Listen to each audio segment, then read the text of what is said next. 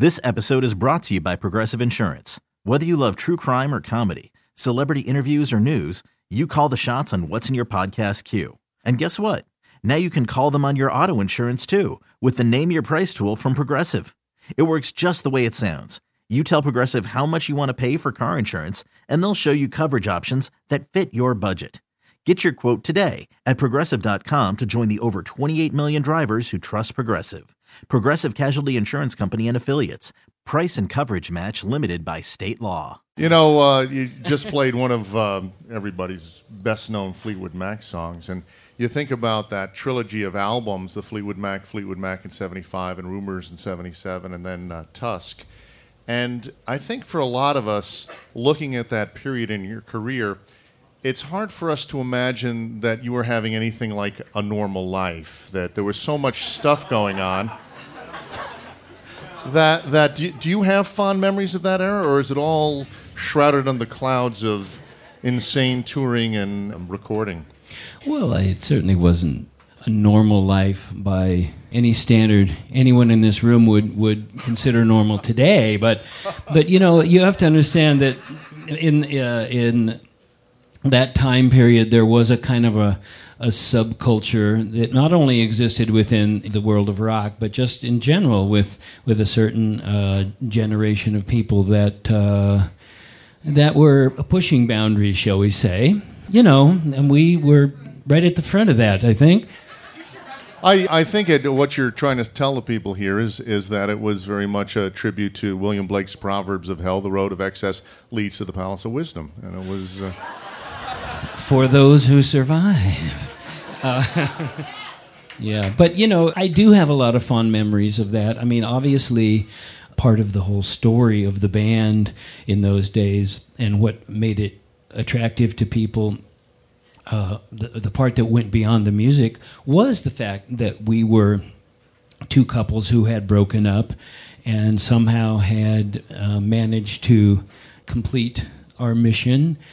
Despite that, and of course, you know, in order to do that, it wasn't all good. Obviously, you know, Stevie and I were breaking up at the time that we started making Rumors, and in order to get through that, say as a producer and as someone who was making quote hits for her, and in a way helping her to move even farther away from me. I mean, there were exercises in denial and in compartmentalizing, I think, of feelings, and you know, it wasn't the healthiest way to go, for sure.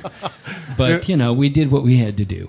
You know, one of my favorite parts of your whole story is you know, after the Buckingham Nicks album came out, and you were thinking about what to do next, and dealing with Polydor at the time, and this, you know, Mick Fleetwood and John McVie come along and say, "How about you guys join this band?" And of course, already pretty stout history behind Fleetwood Mac before you even joined. Right. I get the impression, reading about it, that there was some initial hesitation. I don't know if this is a good idea. Is that true? Well, you know, Stevie and I were very committed to the potential, at least, of what we had.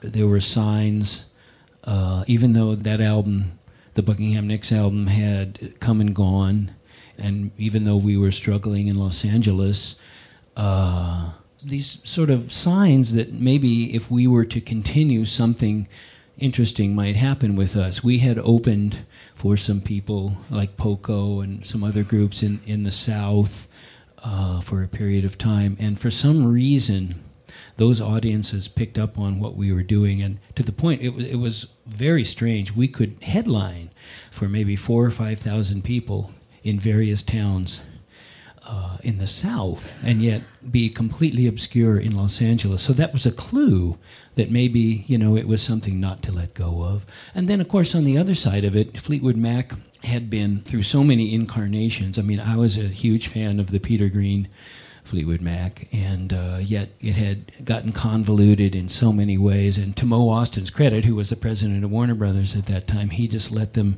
stay on the label and sort of allowed the ferment to be there until they ran into us. But, you know, it wasn't that clear, you know, who Fleetwood Mac was at that point. Well, another point, you know, if you're looking for a new job, you're talking Peter Green, Jeremy Spencer, Danny Kerwin. You have this whole raft of guitar players. You're probably thinking to yourself, this is like being the drummer for Spinal Tap. This is not... This is not job security. They can't keep a guitarist nailed down for more than a year or two. You know, I had complete confidence that I could live up to the task in terms of being a contributor or having a talent. Well, what I was worried about was basically what happened to all three of those guys as they kind of dropped out mentally. And, you know, I wasn't that far away at that time, so